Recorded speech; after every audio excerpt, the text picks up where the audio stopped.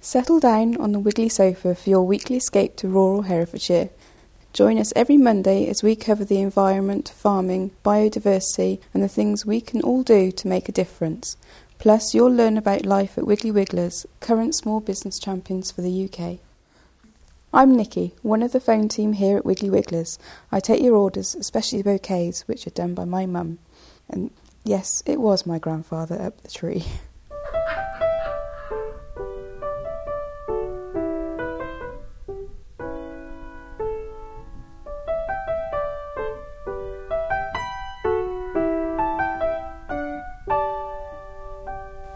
Your co-hosts today are Heather and Rachel. Rach! Girl power, baby! Hooray! He's not here! Yeah, he's not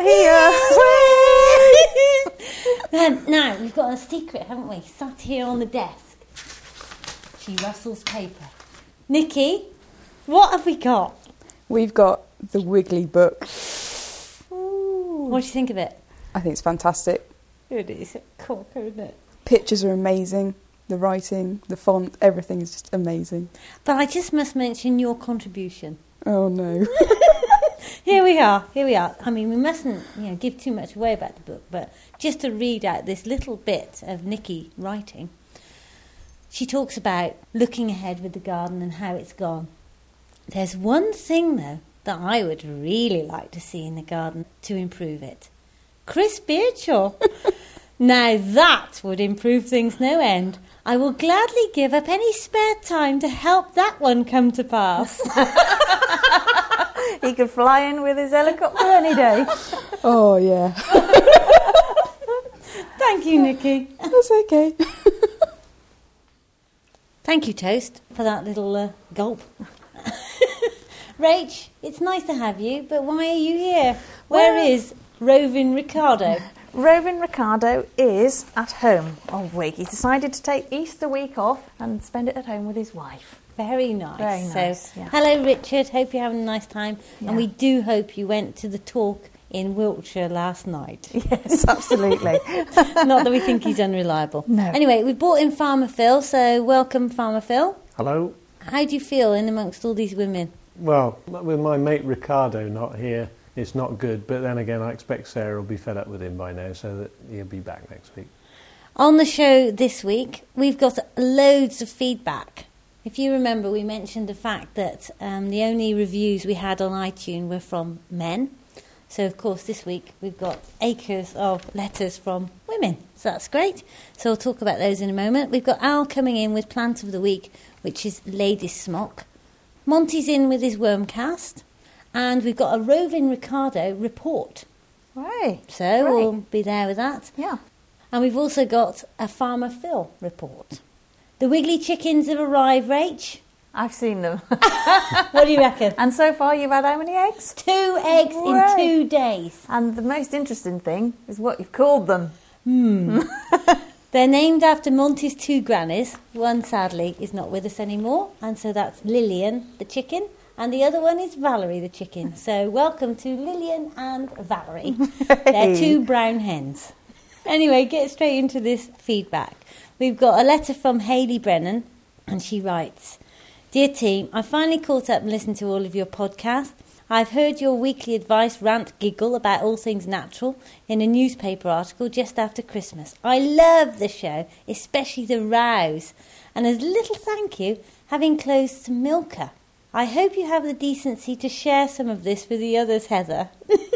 What a shame she put that, because there was just this little thought that I had that maybe The thing is, Rach, did we ever find out exactly how much Milka she sent? No. I did have some, but I never established the total quantity. No. Well, there was 3 bars, and I've eaten 2. And Richard's got one on his desk. And she says the best chocolate shop in the whole world is Pierre Marcolini, and it's in Brussels. Wow. And so I'm off to Brussels later in the year, so I'm going to go there and check it out. And she's also talked about Ford Hall Farm, with Charlotte and Ben raising money to save their farm from development. I don't know if anyone saw the Telegraph article on Saturday by did. Sally Williams, but it was a brilliant article.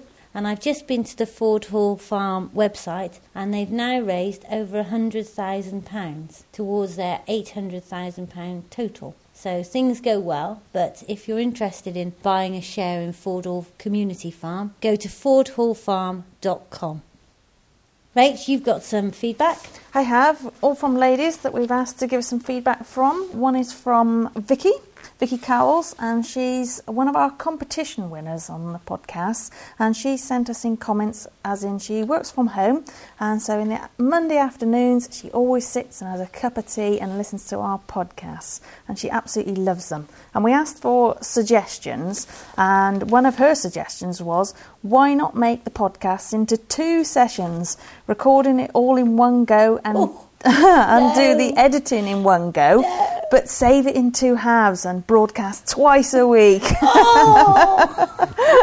She's a musician, so she knows a little bit about recording, so we'll put it to our guy Vicky and see what he says. I can see Michael, he's just tearing up what little hair he's got left out. That's right, absolutely. So we'll see what we can do on that one. We've got another one from Carol Needham. She's had a problem with her can of worms that's been totally solved. She's very happy with that. And she's now started listening to the Wiggly Podcasts. She says, keep up the brilliant podcasts. Even my husband and noisy 7-year-old son quietly listen to them. So thank you, Carol, for that.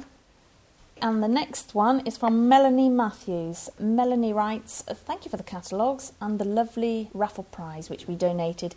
She's having an open day at their allotment. It's called Rags Allotment Society. She said, I'm determined to turn all the allotmenteers into Wiggly fans, and I'll let you know how the open day goes on the 20th of May. So good luck with that, Melanie. Talking of allotments, we've got another bit of feedback from Frankie, who's a lady, and she's from Allotment 21. She says, Spouse says, the podcasts are like listening to Radio 4, only they're interesting. But the real point about Frankie is that she had a can box from Wiggly's for Christmas, and she's got Blue Tits nest building in it. And she put pictures and links up on her blog at www.allotment21.blogspot.com. And so we sent Richard, the roving reporter, to see Frankie's Blue Tits. She's just arrived. She's just landed in the nest. So, Frankie, paint us a picture. What's she doing? Well, she comes in and you can hear her. She calls to the male and he's outside, and she gets all around the edge of the nest. There's bits of fluff and feathers and fur that she's brought in during the day. And she just gathers it in really and weaves it into the base of the nest. So, I mean, it literally is feathering the nest, isn't it? You can just hear them calling to each other. It's ever so sweet. And after a while, it won't take very long, she'll just pop her head under the wing and puff up and roost. She's a lovely little plump bird. She's enormous, isn't she? Yeah. She's looking out of the hole now. You can just see her. And she's left. She's weaved her way around in a lovely little, tight little nest. And, but it does change every time she goes in. You keep thinking, right, that's it, finished. But she just just weaves. Not quite right. No. But I'm so pleased she made an Yeah, appearance. fantastic. I mean, at least we've seen her. So hopefully in a couple of weeks we'll be back and we'll see lots of little yellow gapes. I hope so. Yeah, fingers crossed, fingers crossed. Thank you, Richard, for that. Talking of birdies, I've heard from Jane Markham, who makes the RSPB Bird Notes podcast. She's a radio producer and a radio announcer for the BBC for years and things. Anyway, she's made 2 pilot podcasts for the RSPB, and she's written to say, congratulations, you have a great podcast, which is very entertaining, full of information. And she says Monty's a bit of a star. She also makes podcasts. And so we've had several people who've wanted to know how we do it and whatever. So she makes them. So that's Jane Markham from RSPB Bird Notes podcast.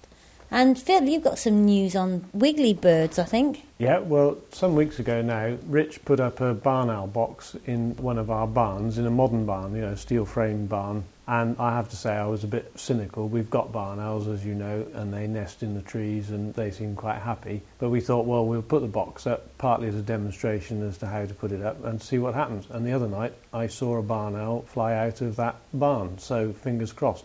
So is it in the cattle shed with the cattle? Next door. It's in the shed that we store the cattle's hay and straw in. That's good. It's a shame we haven't got a camera in there. Yeah, that'd be fun, Yeah, wouldn't then it? we could watch it.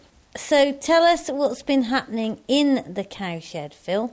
Well, we've had what in the trade is known as a bad week of it, really, one way or another. We've told you about our assorted sets of twins over the past few weeks and months, and the other day, the second pair of twins, one of them in the morning was just dead. 3 months old, as far as we could tell, perfectly healthy, shiny coat, eating and drinking well, no trouble at all, just dead. So that's fairly unusual in itself. It is unusual, but having said that, the one thing that we have noticed with twins is that they do seem more susceptible to having congenital defects, and you can run into problems with hearts and things like that. If you're going to have that sort of problem, those are the ones that are most likely to have it. So we thought, well, sod's law, that's how it is. The other twin seemed absolutely fine. We did ask the vet, had he got any thoughts on time of year, should we do anything? And he said, well, not really. I think it's probably sod's law, carry on. And so we did. And 4 days later, its sibling dropped dead in identical circumstances. And we thought, well, that's not as it should be at all. And so I got our local vet to do a post-mortem, which is a surgical investigation to try and find out what happened to it.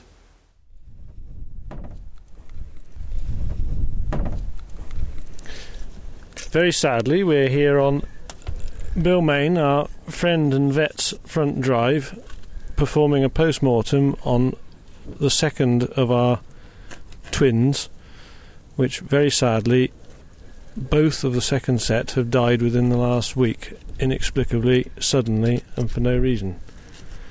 They were both fit and well, eating and drinking well, and 4 days ago the heifer calf dropped dead overnight, and this morning the bull calf was found dead similarly.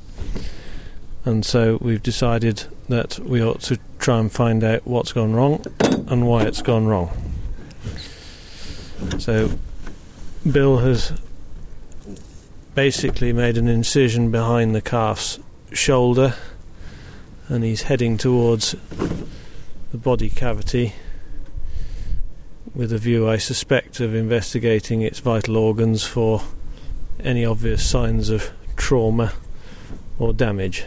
We'll have to be very careful about what we do, because we're going to have to stitch it back together again after we've done this post-mortem. The local hunt kennels, unfortunately, will not accept carcasses which have been opened up and not closed again, so it does limit the extent that we can actually open animals up when we're doing post-mortems. And is that a government legislation, Bill, or is that just a preference of the kennels? It's government legislation, mainly because we have leakage of specified offal, really, one of which is blood, and that's not allowed anywhere now in this country. It all has to be collected and kept in one place, and leakage of internal body fluids and any other bits that might fall out of a post-mortem animal is deemed to be illegal. So we will progress with great care. And what's your first impressions on looking at the carcass? First impression is that it's a good, well-conditioned carcass. The animal's got body fat in it. It's pale, which is common obviously in a calf that's only being fed on milk. It's not much more than a veal calf, really, at this stage.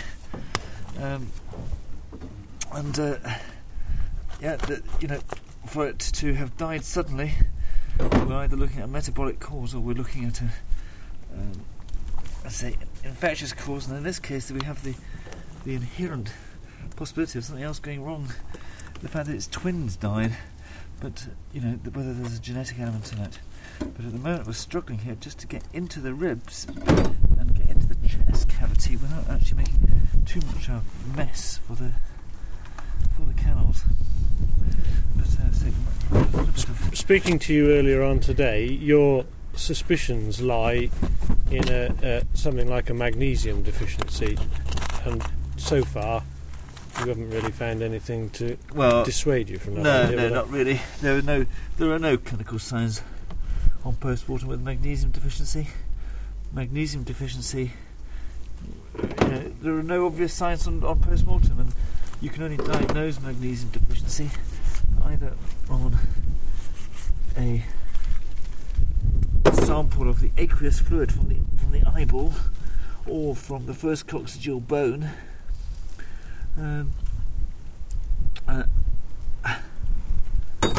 really, or the lack of all other findings. To that end, we have taken a sample of its aqueous humour, but you found something that doesn't look terribly pleasant there, or is that normal? Absolutely. That's very abnormal here.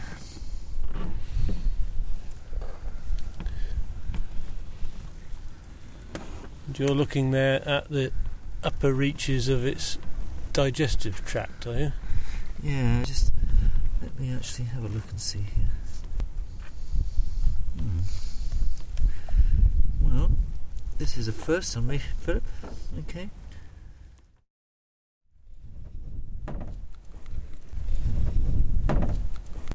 Well, we seem to have found the problem, and not being a vet myself, I'll let Bill describe what he's found and what his conclusions are. Yeah, well, Philip, we've got something here which is fairly unusual. I've certainly never seen it before in a calf at all. It's something we recognise often in dogs and cats, but this animal's got adhesions throughout its chest cavity. It's got a thickened pericardial sac, which is the sac in which the heart sits in. And when we went through, as you saw there, we went through the mediastinum, which is the sort of the curtain which suspends the lungs from one side of the lung field to the other side of the lung field.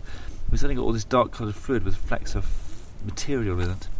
And then we actually have seen there is a piece of the rumen, which is the stomach, has gone through into the chest cavity from the abdomen through a hole in the diaphragm, which is the big muscular sheet which separates the chest cavity from the abdominal cavity. So, in other words, as this calf's got bigger and bigger and bigger, more food has gone into its stomach, more straw and roughage, which has expanded the stomach, and that has pushed the stomach through a pre-existing defect in the diaphragm muscle, which separates the chest cavity from the abdominal cavity, to such a point where it's actually ruptured, and it's at that point the calf has died.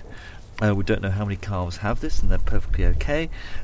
It's really very, very unusual, and you can see the discoloration in the lungs. The part of the lungs adjacent to this hole have really gone quite dark and quite black. The rest of the lung field is okay. And it would tie in with this calf's twin dying suddenly for unexplained reasons, because, as I say, this is a congenital defect that had been born with it, and it is thought to have a hereditary factor in it. So it's certainly a first for me. It's good for you because it's a one-off thing. It's not going to affect the rest of the herd, but it's obviously, unfortunately, a very sad affair for your. So, put simply, basically, we have the situation where the lungs, instead of moving smoothly and silkily within the lung cavity, they've stuck to the outside, and that the gut has ruptured effectively through a hole in the diaphragm and leaked some of its contents, which are highly infectious and horrible. It's not so much infection, it's just killed the animal by shock. A ruptured bowel is a very serious effect if it happens in the abdomen, and it's an extremely serious effect if it happens in the chest. And it'll be the shock that would have occurred from the rupturing of the bowel which has killed this animal. If the bowel had not ruptured, then we would probably have never ever have known that this animal had this defect. It all depends on the size of the rupture in the first place, doesn't it? Well, very sad, but at least we now know that there was absolutely nothing we could have done about it. Absolutely. And I'm grateful to you for taking your Saturday afternoon out to find this out for me. Hopefully we won't see it again. I hope not to. Whew. Well, I reckon that has got to be a first. Bearing in mind that I think we've got the first farming and gardening podcast in the UK, that simply must be the first calves post-mortem, if a little gloomy and a little gory, if I might say, Farmer Phil. Well, a little bit, but there were positives to be taken out of it. in as much that having made the discovery that we did, there was absolutely nothing that we could have done differently to have changed the situation, which is good from our point of view. And it gives closure to it. It was very satisfying to know the reason why it happened, and the suspicion is that it happened to its sibling as well, so that while it is gloomy, it is nice to know the reasons. And it was carried out on a drive in a cul-de-sac in a village. Well, that's right. Well, what is that about? Well, basically that was because it was on a Saturday afternoon, out of hours, and Bill the vet lives just down the road, and although it sounds as if we conducted a major bloodbath on his drive, it's not like that at all, but it was carried out in the back of the truck on his drive just because of it being Saturday afternoon. Any net curtains flickering? Well, a little bit here and there, you know. I think they're used to him by now, though. Well, I think that the next thing that I'm going to get you to record is a live carving. So we've got the other end of the spectrum. Well, I expect, sadly for you, that'll have to be you doing the recording while I do the carving. So. Anyway, Phil, we've got a bit of feedback from Robert Grange on hedgerows. Thank God Richard isn't here, right? I know, he'd make you do another podcast on it, I'm sure. So we'll do this bit of feedback while he's away. Robert's a cyclist in Herefordshire, and he says, can I make a plea that those responsible for trimming hedges obey the law and clear the trimmings from the road afterwards? I realise that this must seem to be a time-consuming task, but surely with modern equipment, blowers, it should be easy to displace most of the clippings back into the verge, thus saving the poor cyclist expensive and annoying punctures on every ride through what seems to be most of the year. Can you answer that one? Absolutely. There are 3 main points. I totally sympathise with Robert's predicament. Being married to a keen cyclist, I know what it is, and given that I get to mend the punctures, that's how it goes. That's me. The thing about hedge trimming and the rubbish on the road, there are several things that contribute to it. Robert's dead right that there are blowers that you can fit onto the hedge trimmer to blow everything back off the road, and that's true, and some people use them.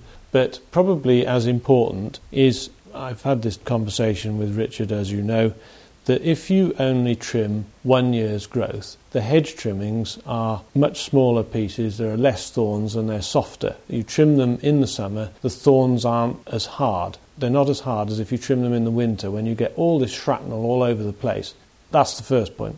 He's always trying to get his own in, isn't he? Well, he's not here even. No. Well, Richard's away. I'm sure Ricardo will have his say when he gets back. But the second point is how you trim the hedge. If the hedge is big and has got lots of volume, when you trim the top of the hedge, if you try and trim it flat, all of the material that the trimmer takes off goes everywhere in all directions. But if you have the top of the hedge rounded, the trimmer will blow the material back into the hedge all the time. And when you trim the inside of the hedge, if the hedge is big enough, it'll catch the material so it doesn't blow through it. Oh, a body blow. We're just waiting for the uppercut. And I rest my case on the basis that I've not had very many complaints from Heather the cyclist about Clifford's trimming of our roadside hedges, leaving thorns all over the place. And we don't sweep the road, and we don't use a blower either. And I think it's how we trim them and when we trim them. Knockout!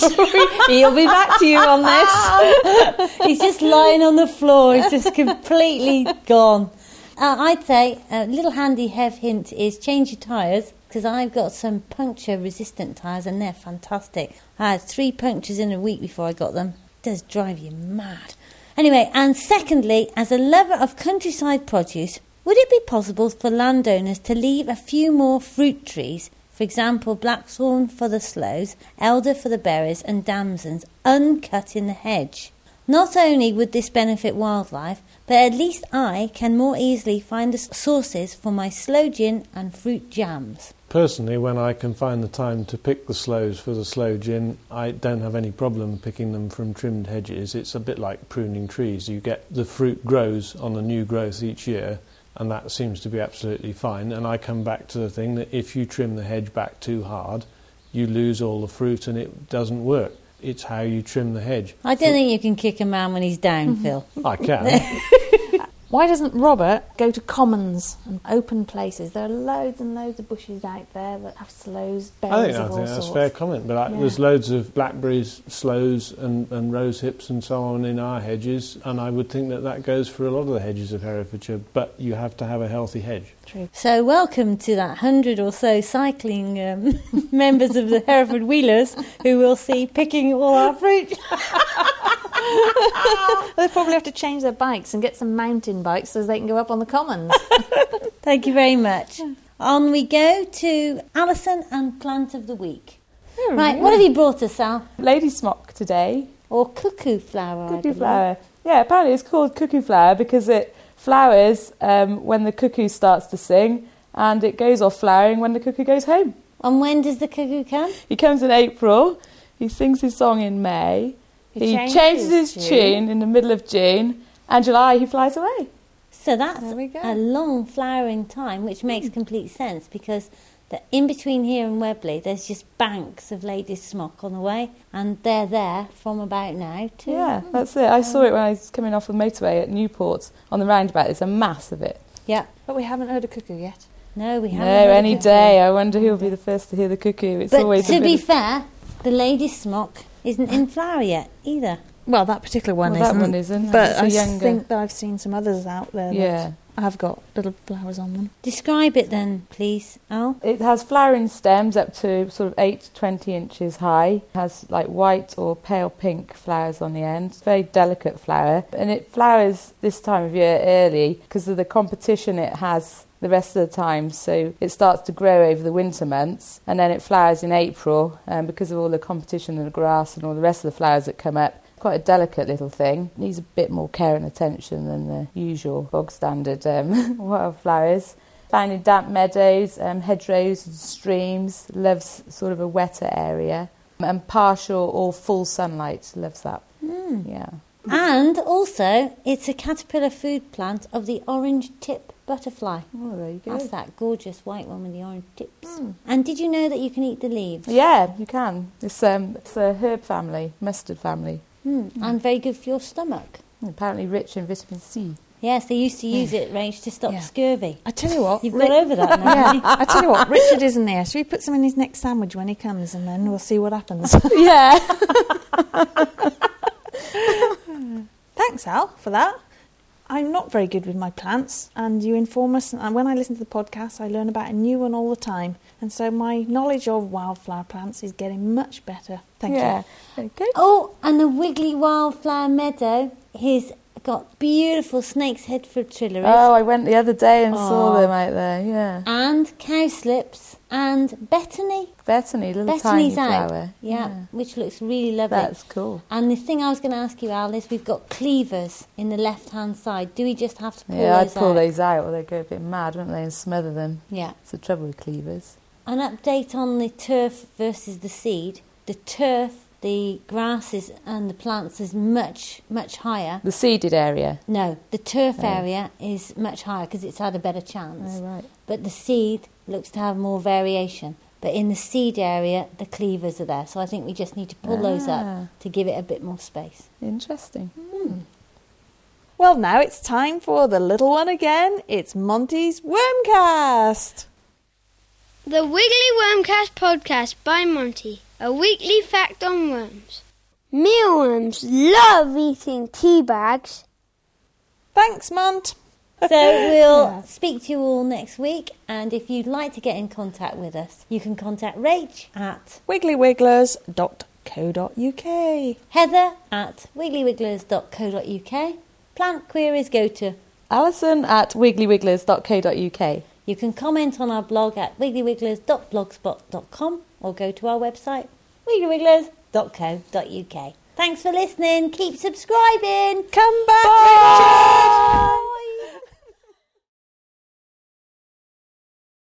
I've had an email from Jane Markham, who makes the RSPB Bird Notes podcast. Toast is tickling her back so much that we can't concentrate. She has a... No, she's having a moment. She's having a moment. a She balm. says she's molting and it's very itchy on one's back when one is a chocolate Labrador. Could you apply a bit of scratching to it to stop it ruining our podcast, Phil? I'm more worried about the carpet.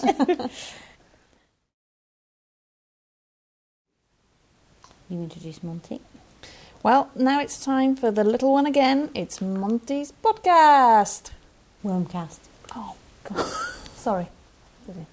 Well, now it's time for the little one again. It's Monty's podcast. Wormcast. That's really funny.